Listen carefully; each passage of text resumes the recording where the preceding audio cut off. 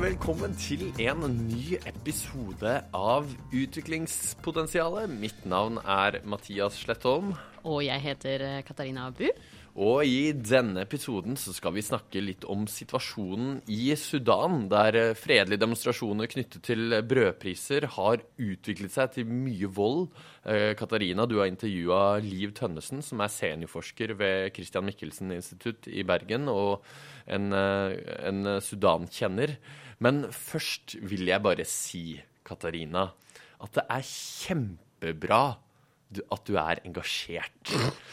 Det har jo vært et sitat som har florert litt i siste uka, med hvordan menn som gjerne pusher 50 og litt til sier til unge jenter som skjønner mye mer om det enn det menn som pusher 50 i dette tilfellet i hvert fall vet om saken.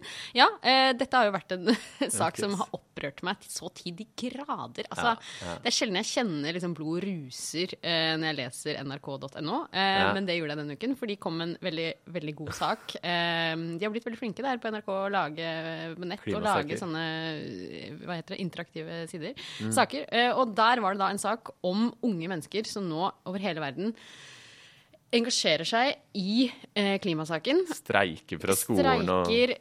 Drar på toppmøter, snakker med politikere, og jo har utrolig mye kunnskap om det de snakker om. Og så går man Julie fra ungdomsorganisasjonen til Kirkens Nødhjelp, Changemaker, møter olje- og energiminister Freiberg, som da starter denne samtalen med å si, først vil jeg bare si at det kjempebra at du engasjert. Altså, det så nedlatende. Jeg ble så provosert. Og jeg var jo, som jeg sa i forrige episode, skulle jeg til Bergen. Jeg var i Bergen i forrige uke, hvor jeg da gjorde dette intervjuet med Liv Tønnesen, men jeg var også på en konferanse, en veldig god konferanse om FNs bærekraftsmål i regi av Universitetet i Bergen. Det var masse flinke, dyktige og kloke hoder som snakket, men akkurat det samme merket jeg meg der. Det var flere på scenen, og da gjerne den eldre garde, da. Klimaforskere, ikke sant, som sto der og har masse kunnskap, snakker om det de kan masse om, og så sier de, det så fint å se at det så mange studenter og unge her i dag i salen. Du tenker det nedlatende i seg selv? Nei, det jo flott å bemerke at vi alle, at de der, men så går de videre da med å si, og det ble sagt flere ganger på scenen, til og med i festtalen på kvelden på middagen, fordi det dere som fremtiden, og det dere som skal ta oss ut av dette uføre vi nå har havnet i med klimaendringene, og dere kan gjøre verden bedre. Og så da blir jeg sånn provosert. Altså, vi har jo skrevet et notat i agenda som viser at vi kommer til å leve til vi blir over 100 år nesten alle sammen. Og du står der og 60 år, du har 40 år igjen å leve. Du kan ikke stå og si og legge hele ansvaret over på unge folk. Altså, nei. Og at ungdom ikke minst nåtiden. Eller sånn, det jo ikke... det skjer jo nå.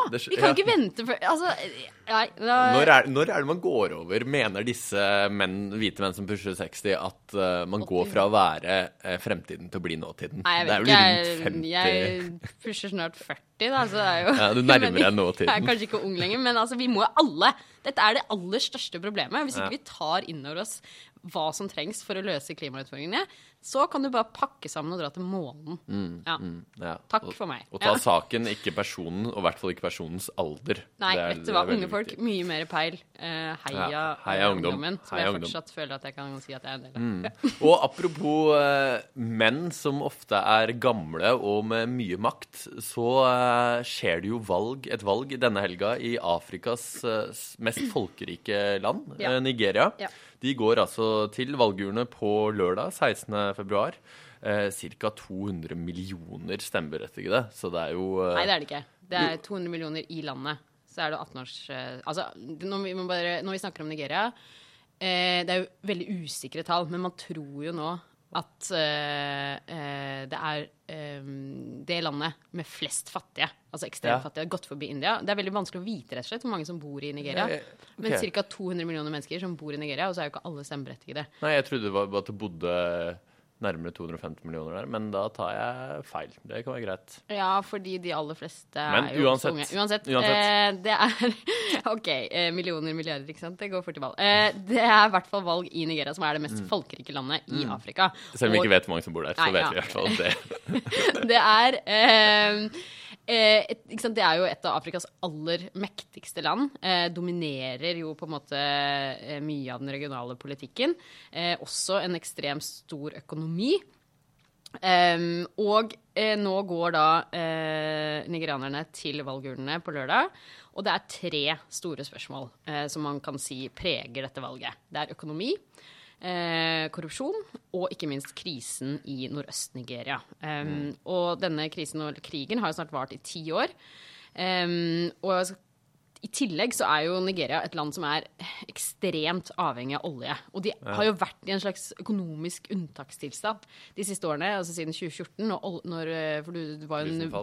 Fordi råvareprisene på det internasjonale markedet falt jo dramatisk, og det har rammet Nigeria, som er veldig, veldig avhengig av olje.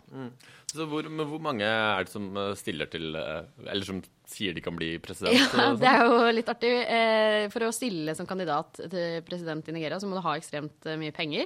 Så det er ikke hvem som helst som kan gjøre det. Men likevel så er det jo faktisk nærmere 70 motkandidater som utfordrer da den sittende presidenten Muhammadu Buhari. Og det er kanskje en av de som utpeker seg, eller som egentlig er den reelle motkandidaten, som er Atiku Abubakar, som jo ikke har noen militærerfaring. Buhari kommer jo fra militæret og har militærbakgrunn, mens Abubakar, han har jo kommer mer fra liksom, den økonomiske siden av politikken. Ja, er det bra? Oppfattes det som bra? Ja og nei. Altså, han snakker veldig mye om å skape jobber, om å få økonomien på fot igjen. Samtidig har han jo selv vært rammet av mange korrupsjonsskandaler. Faktisk så har han ikke fått visum til USA når han har søkt om det, før inntil veldig nylig, nettopp fordi han har hatt så mange korrupsjonssaker mot seg. Og han har jo da slagordet «I will make Nigeria work again». Litt inspirert, kjenner men nettopp da med fokus på jobbskaping, og det har skapt en masse engasjement blant unge da. Og så er det jo det med interessant, for Nigeria er jo, jeg har vært der noen ganger, det er jo så gjennomkorrupt. Korrupsjonen både på stort og lite nivå gjennomsyrer veldig mye i det landet. Og det sies nå at liksom, Buhari i 2015, han gikk ut til valg nettopp, også da på å slå ned på korrupsjonen. Ja, og Boko Haram, ikke sant? Og krisen, å få stoppet krisen og krigen i nord. Og han har egentlig ikke lyktes med noen av delene, og det sies jo nå at det er en litt sånn korrupsjonsfatigue, da, kanskje spesielt blant de unge, at de tenker, ja, det får bare være korrupt, så får vi få økonomien og i hvert fall gi oss en jobb. Men så er det jo også så veldig mange velgere da, som er opptatt av stabilitet og trygghet og beskyttelse, ikke minst da spesielt i nord. Og for de som ikke kjenner krisen i nord da, så har jo den da vart i veldig mange år allerede.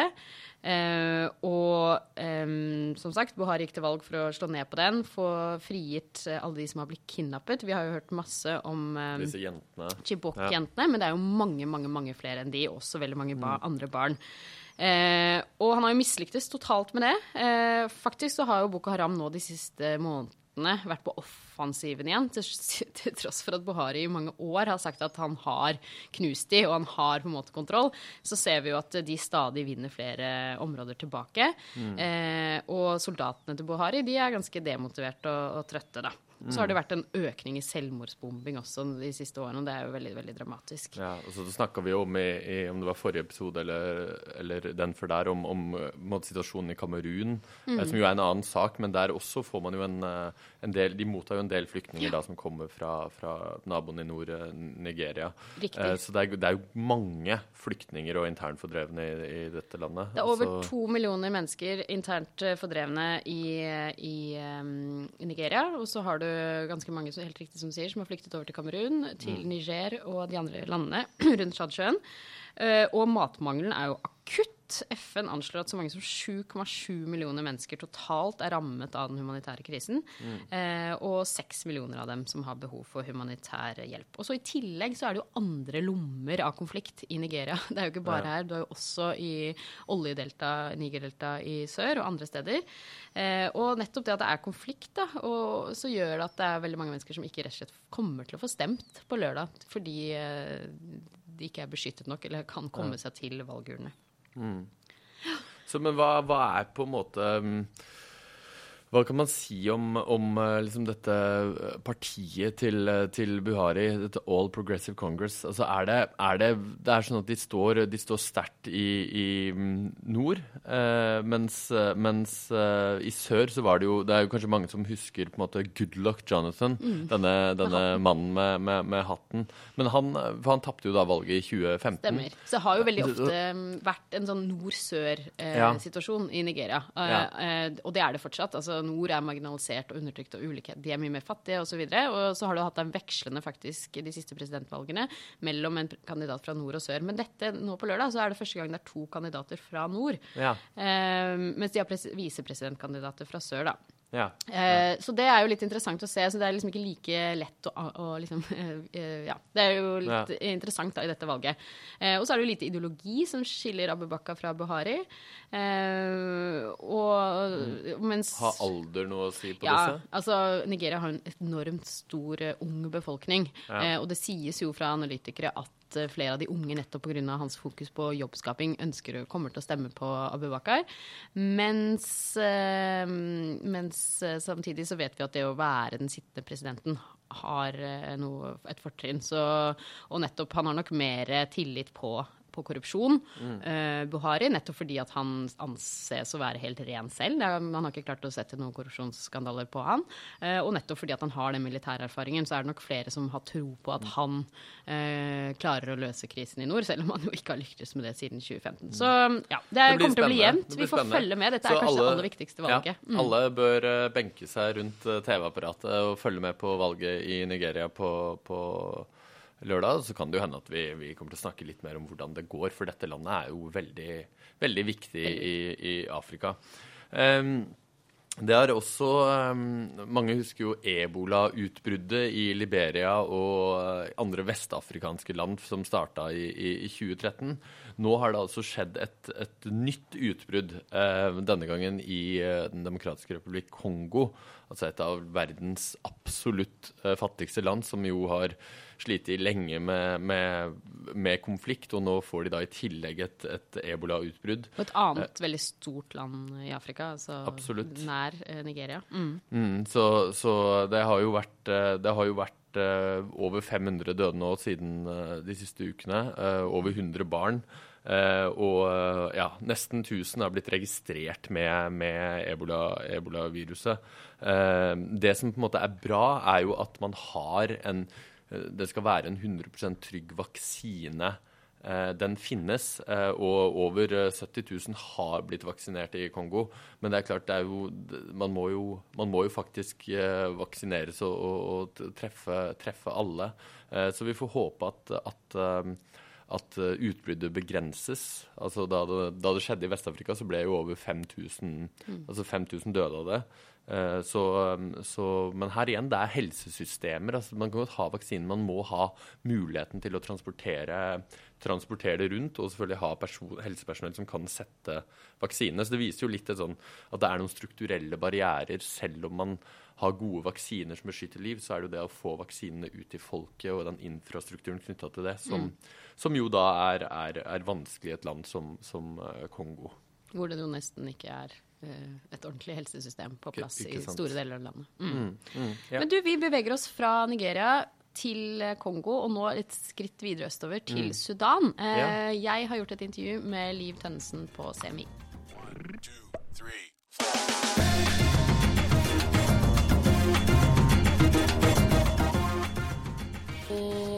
Liv Tønnesen, seniorforsker og forskningsdirektør på Christian Michelsens institutt. Jeg tenkte skulle snakke litt om det som skjer i Sudan nå.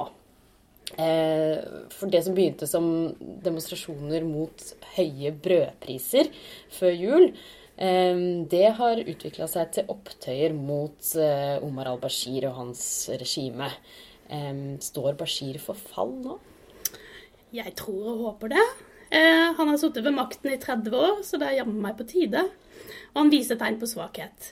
Det litt dramatisk når han midt i krisen, så han på tiggetur i Gulfen på grunn av den prekære økonomiske situasjonen. Og hvis ikke han faller nå, så anser jeg det som lite sannsynlig at han får lov til å stille til valg i 2020. For det krever nemlig en grunnlovsendring, og jeg tror ikke parlamentet vil godkjenne det, slik situasjonen nå. Og hvis han skal klare det, og da trenger han å bedre den økonomiske situasjonen dramatisk, da må han gjøre det umulige mulig. Han må gjøre 3 ting. Han må skape fred i Sør-Sudan. Dette vil innebære at Sudan igjen får inntekter fra olje.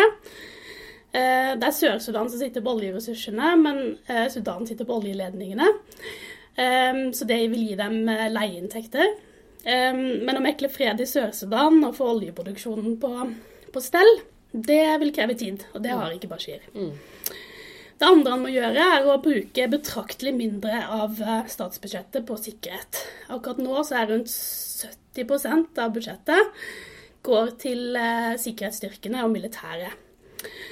Og det er vanskelig for han å gjøre, for det er sikkerhetsstyrkene som er hans garantist for fortsatt makt. Sikkerhetsstyrkene kommer fra hans etniske gruppe, og de er blindt lojale til han. Det tredje han må gjøre er å bli fjernet fra listen over land som støtter terrorisme. Hvis de lykkes med å komme av den listen, så vil det åpne opp muligheter for å få lån, blant annet fra Verdensbanken. Men for å få dette til, så må de vise til en forbedret menneskerettighetssituasjon. De må rett og slett respektere menneskerettigheter. Og den broen vil jeg jo si at Bashir nå har brent ved å skyte ned demonstranter. Ja, fordi det skytes jo mot sykehus, skrev du i Bistandsaktuelt nylig, og leger har blitt arrestert. Hva er det egentlig som skjer i Sudan, og hvorfor er det han gjør akkurat det? Nei, altså, det er ganske dramatisk når sikkerhetsstyrkene fotfølger demonstranter som er skadet inn på sykehusene og fortsetter å skyte. I tillegg har de arrestert mange leger, og også leger har blitt drept. Sudans legeforening har rapportert om at opp til flere sykehus har blitt angrepet. Og dette er fordi at leger står i frontlinjen.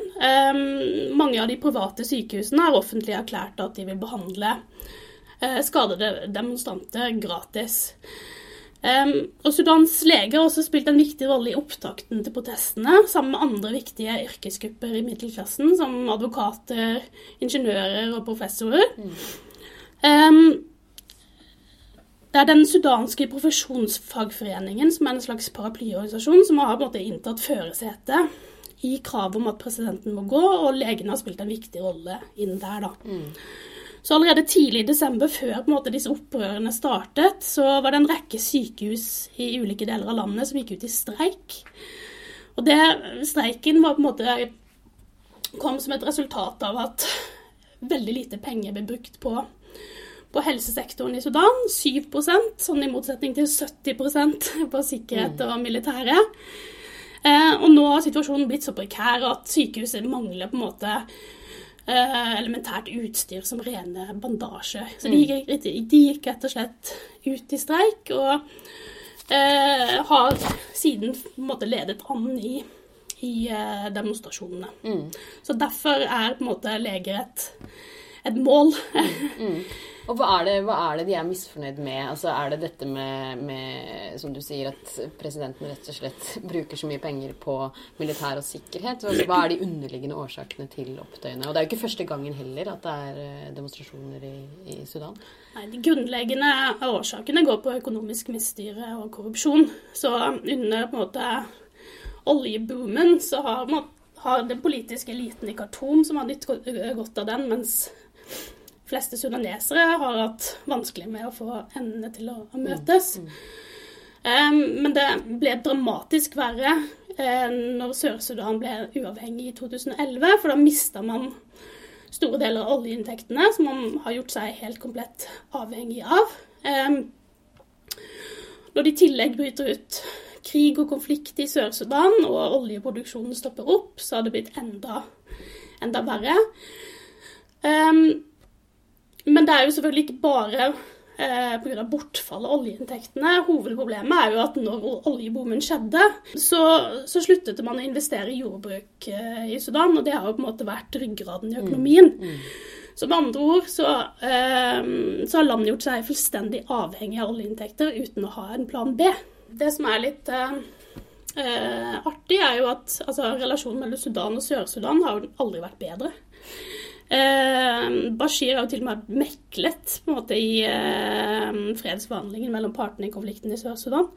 Så Sør-Sudan er jo en av de statene som har offentlig gitt støtteerklæringer til Bashir. Og det er vel fordi begge lands presidenter har veldig mye å vinne på fred i Sør-Sudan, nettopp fordi på grunn av oljeproduksjonen.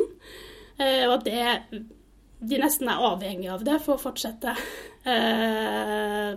være presidenter i deres respektive land. Fordi økonomiske situasjonen både i Sudan og Sør-Sudan ganske prekær. Men Sør-Sudans president har jo sagt at de vil anerkjenne en ny regjering. Men det jo ikke tvil om at de på en måte heier på Bashir. Så de ser vel han som en viktig spiller inn i fredsprosessen i Sør-Sudan. Vi snakket om det litt før vi skrudde på mikrofonen her, om at det ikke har vært så mye, kanskje i norske medier, om det som har skjedd i Sudan nå de siste månedene. Men hvordan har egentlig reaksjonene fra det internasjonale samfunnet vært? Ja, altså Bashir har jo fått en del støtteerklæringer fra litt mindre demokratiske land i regionen, som har mye å vinne på stabilitet. Utover det så det Norge, USA, Storbritannia og Canada, som den såkalte troikaen, som fremforhandlet fred mellom nord og sør i 2005, som har på en måte uttrykt bekymring. Utover det så har det jo egentlig vært ganske stille. Og du skrev i Bistandsaktuelt denne kronikken nylig, hvor du skriver Norges regjering må aktivt støtte demonstrantenes krav om frihet, fred og rettferdighet i Sudan. Kan du utdype det litt? Hva konkret det utenriksministeren bør gjøre? Altså, jeg synes jo det litt snedig da, hvor ulikt vi håndterer Venezuela versus Sudan. Ine Marie Eriksen har hatt samtaler med både presidenten i nasjonalforsamlingen og utenriksministeren i Venezuela. Hun har klart og tydelig sagt at Norge støtter opposisjonens legitime krav om demokrati og nye valg. Hvorfor ikke strekke ut hånden til demonstranten i Sudan? Sett i lys av vår sterke og viktige rolle i fredsprosessen mellom nord og sør i Sudan, så vil jeg jo si at det ganske naturlig. Og det generelt få utstrekte hender fra europeiske land til demonstrantene i Sudan. EU har sterk interesse av regimestabilitet i Sudan. Sudan under Bashir får bistand fra EU for å stoppe migrasjon til Europa. 16 milliarder har blitt gitt til afrikanske land, mest av alt til Sudan, som et knutepunkt for migrasjon og flyktninger. Og i den forbindelse har EU utstyrt Sudan med top-notch overvåkingsutstyr og opplæring av Sudans etterretningstjeneste for å forhindre smugling av mennesker og registrere flyktninger som kommer inn i landet. Og det veldig stor sannsynlighet at dette utstyret også blir brukt til å overvåke Sudans innbyggere, og blir brukt til å slå ned på demonstranter som krever at Bashir nå må gå. Og da må vi avslutte med det som på en måte har vært mye diskutert i mediene i Norge de siste ukene nå, nemlig at det liksom et krav fra spesielt FrP om å knytte avtaler om retur til bistand, og Sudan har jo vært oppe tidligere når denne debatten har vært, og ikke sant, hvilke implikasjoner får det når det liksom snakk om et regime som det vi har i Sudan? Liksom, du litt inne på det, liksom, hva EU har gjort. Altså, hva tenker du om norsk utviklings- og bistandspolitikk hvis det sånn det blir? Jeg tenker at det dypt problematisk og et argument i seg selv for et eget bistandsdepartement. Bistand bør ikke styres av sikkerhetspolitiske interesser, men har bidratt til positiv endring i landene vi gir bistand til.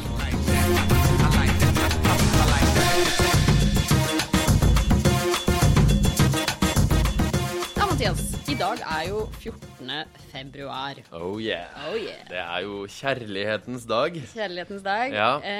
Det jo ikke et tema vi spesielt opptatt av her i utviklingspotensialet, men nå skal vi snakke litt om Valentine's Day. Og før du får lov til å si det du skal si, du har jo rett og slett forlovet deg siden sist. Ja, jeg regner jo med at det mange kvinner der ute som blir veldig skuffet nå, men det har faktisk skjedd. Jeg har fridd til min kjære Marie-Therese i helga, så vi skal gifte oss neste år. Det Det er stort. Det er hyggelig. Det er jo en slags utvikling, det også. Ja, det er personlig utviklingspotensial i dette her. Så det er fint, men så dagens myte er litt spesiell da. Dagens myte er rett og slett at Valentine's Day bare feires i USA og Europa. Jeg har jo svedd på en rosa sky de siste dagene, så jeg kan ikke tenke meg noe mer naturlig å snakke om her i utviklingspotensialet enn nettopp kjærlighet.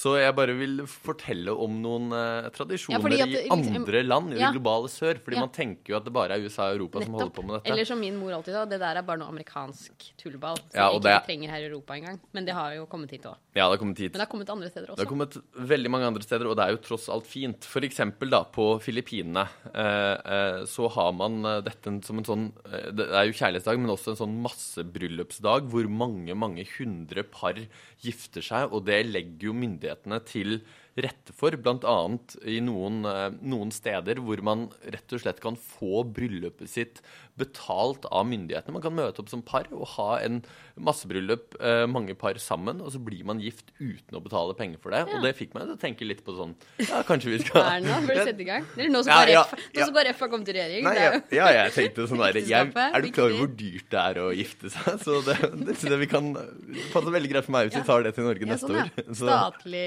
Statlig finansiert. Altså, det er dette skattepengene mine bør gå til. Og mange mener jo at den aller største kjærligheten i verden er kjærligheten til sjokolade. Og myndighetene i Ghana har faktisk gjort denne dagen til sin National Day of Chocolate og sjokolade. Og det gjorde de faktisk først i 2007. Fordi Ghana er jo en sjokolade- eller en kakaoprodusent og vil jo markedsføre seg litt på det. Og sjokolade og kjærlighet henger jo tett sammen. Jeg kan nevne noen andre steder. Hvis ikke du har så mye kjærlighet, så spiser du mye sjokolade. Ja, ikke sant, så får du kjærlighet. Oi, det høres litt trist ut.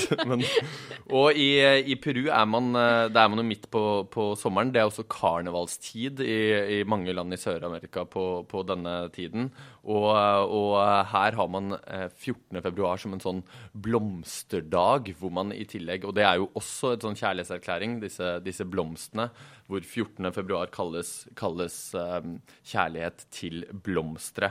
Og i Sør-Afrika, på Robben Island, som jo historisk kanskje ikke er kjent for kjærlighet akkurat, men det er mulig å gifte seg, men bare, altså på et kapell, men bare på denne dagen i året. Og i år, altså 14. februar 2019, er det første gang et likekjønnet ektepar inngår ekteskap. Og det er jo fantastisk, da, fordi alt er lov, og det er fantastisk at alle som vil kan feire kjærligheten på denne store dagen, og det gjøres all over the world, og selv om det er litt sånn amerikanisert og kjipt, så er jo ikke akkurat Valentine's Day det verste Amerika har sendt til resten av verden, da. Eller det verste USA har sendt til resten av verden. Det kan vi være enige om.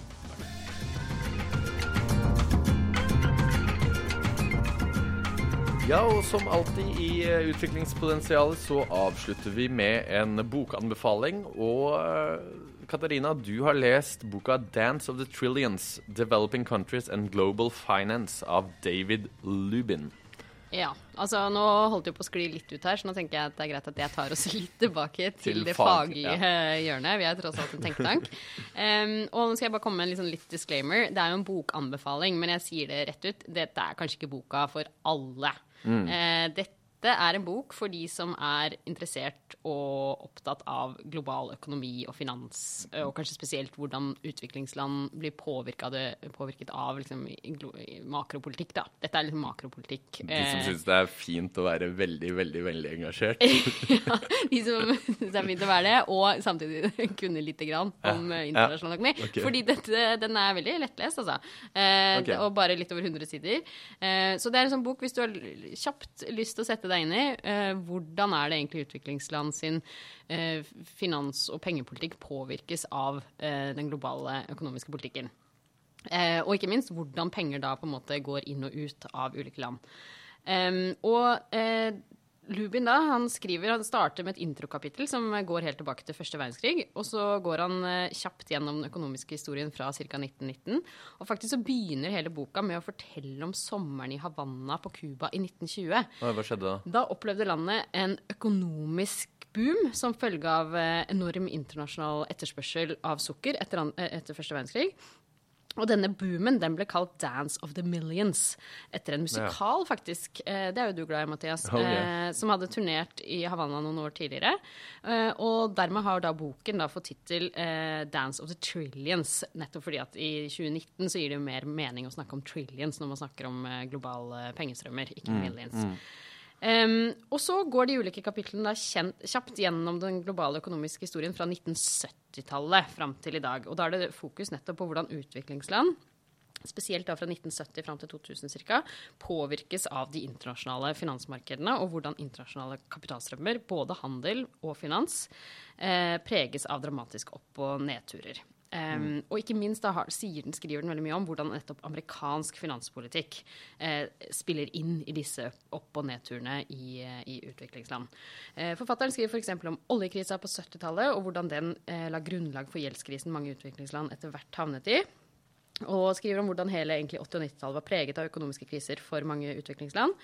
Og gjennomgående i boka... Det har vel vært liksom sånn hvordan altså denne synet på staten i altså i utviklingspolitikken har vel vært veldig på en måte diskutert siste 50 årene, kan man vel si. Ja. Tar den opp i det? Interessant at du sier det, for det faktisk noe av det hovedargumentet i boken at han nettopp skriver, det veksler jo veldig mellom synet på stat og marked. Og da liksom hele Washington konsensus, som da utover 80- og 90-tallet, som veldig tro på det frie markedet, på nettopp åpenhet for investeringer, og deregulering av staten, og denne troen på at liksom markedet først og fremst skal rydde opp, den skriver han, den preget jo denne tiden. Og da spesielt IMF og Verdensbanken satte jo da krav til utviklingsland om å nettopp gjøre den type endringer i sin politikk. Da.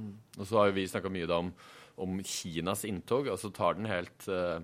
Hva sier han om det? Ja, ikke sant? Og det nok noe av grunnen til at han har valgt å skrive denne boken, eller nå vet ikke jeg, nå setter jeg meg selv inn i hodet til forfatteren, men han har nettopp fokus da i slutten av boken, de siste 2 kapitlene, på nå Kinas rolle i den globale økonomien. Og han avslutter boka med å skrive at vi mest sannsynlig nå liksom på bevegelse fra nettopp en sånn Washington-konsensus til en Beijing-konsensus, hvor utviklingslandene i større grad vil bli formet av kinesisk økonomi og politikk. Og det skjer jo, vi har jo snakket om Kina i Afrika blant annet her i en tidligere episode. Og det skjer jo egentlig allerede nå, både på eksport og import, men også at liksom eksterne finansieringer som investeringer og lån vil i større grad komme fra Kina, anslår da forfatteren.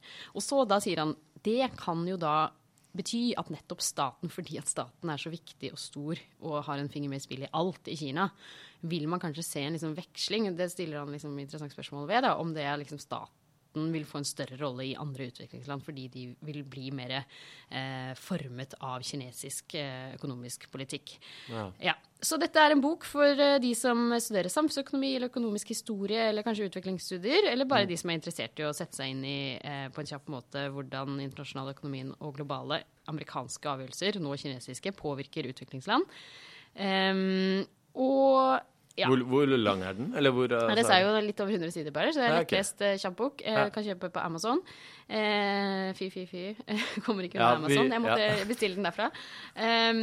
Ja, og så det sånn, du må kanskje være litt kjent med noen sånne generelle økonomiske termer, da, som bruttonasjonalprodukt og kapitalflukt og volatilitet og inflasjon og så videre, men det ikke noe regnestykker, det ikke så samfunnsøkonomisk tung. Så ja. Så det egentlig bare å lese den for de som interessert. Og nyttig for å liksom forstå nettopp hvordan den internasjonale økonomien påvirker utviklingslands økonomi. Og siste poenget hans i boken nettopp da, for å liksom ta kontroll, så trengs nettopp da over markedet. Så sier han, vi må lære av historien. Det har ikke vært noe suksess for utviklingslandet, denne Washington-konsensus og troen på frie markedet. Vi trenger capital controls, altså skattlegging, statlige reguleringer og så videre. Og for å gjøre det. Ingen land likt, og alt liksom kontekstbasert. Det ikke noe sånn at Kina kommer til å, eller altså at andre utviklingsland blir som Kina. Kina har skjedd i sin tid på sin måte. Men vi må forstå historien for å forstå hva som trengs, og hva som skjer i utviklingslandene akkurat nå. Jeg tenker jo at statskontroll viktig å kontrollere, men jeg tenker jo også at Kina det kan bli mye hvis det på en måte kommunistiske Kina som blir en blueprint for andre land, så det også en farlig utvikling. Så jeg ikke beroliget men det tror jeg ikke vil skje. Det det som og det sier forfatteren også. Det ikke liksom Kina har skjedd på Kinas måte i sin tid. Men selvfølgelig, det jo diskusjoner man må ta. Hvordan Kina sin hva skal jeg si, veldig nøye gjennomplanlagte politikk påvirker andre land. Den debatten har vi jo rullende og gående her i Norge akkurat nå også. Spennende. Vil du gi et terningkast? Nei. For spesielt interesserte 4 plusser. Men det jo en bokanbefaling. Ja, jeg skjønner. Ja. Okay. Og jeg tror vi da nærmer oss veis ende ved denne ukas utviklingspotensial. Siden det Valentine's Day, så det veldig fint om dere vil være så kjærlige med oss og gå inn i din podcast-app og rate den og kommentere den og spre det glade budskapet om denne fantastiske podcasten til dine venner. Og så høres vi igjen snart. Ha det godt.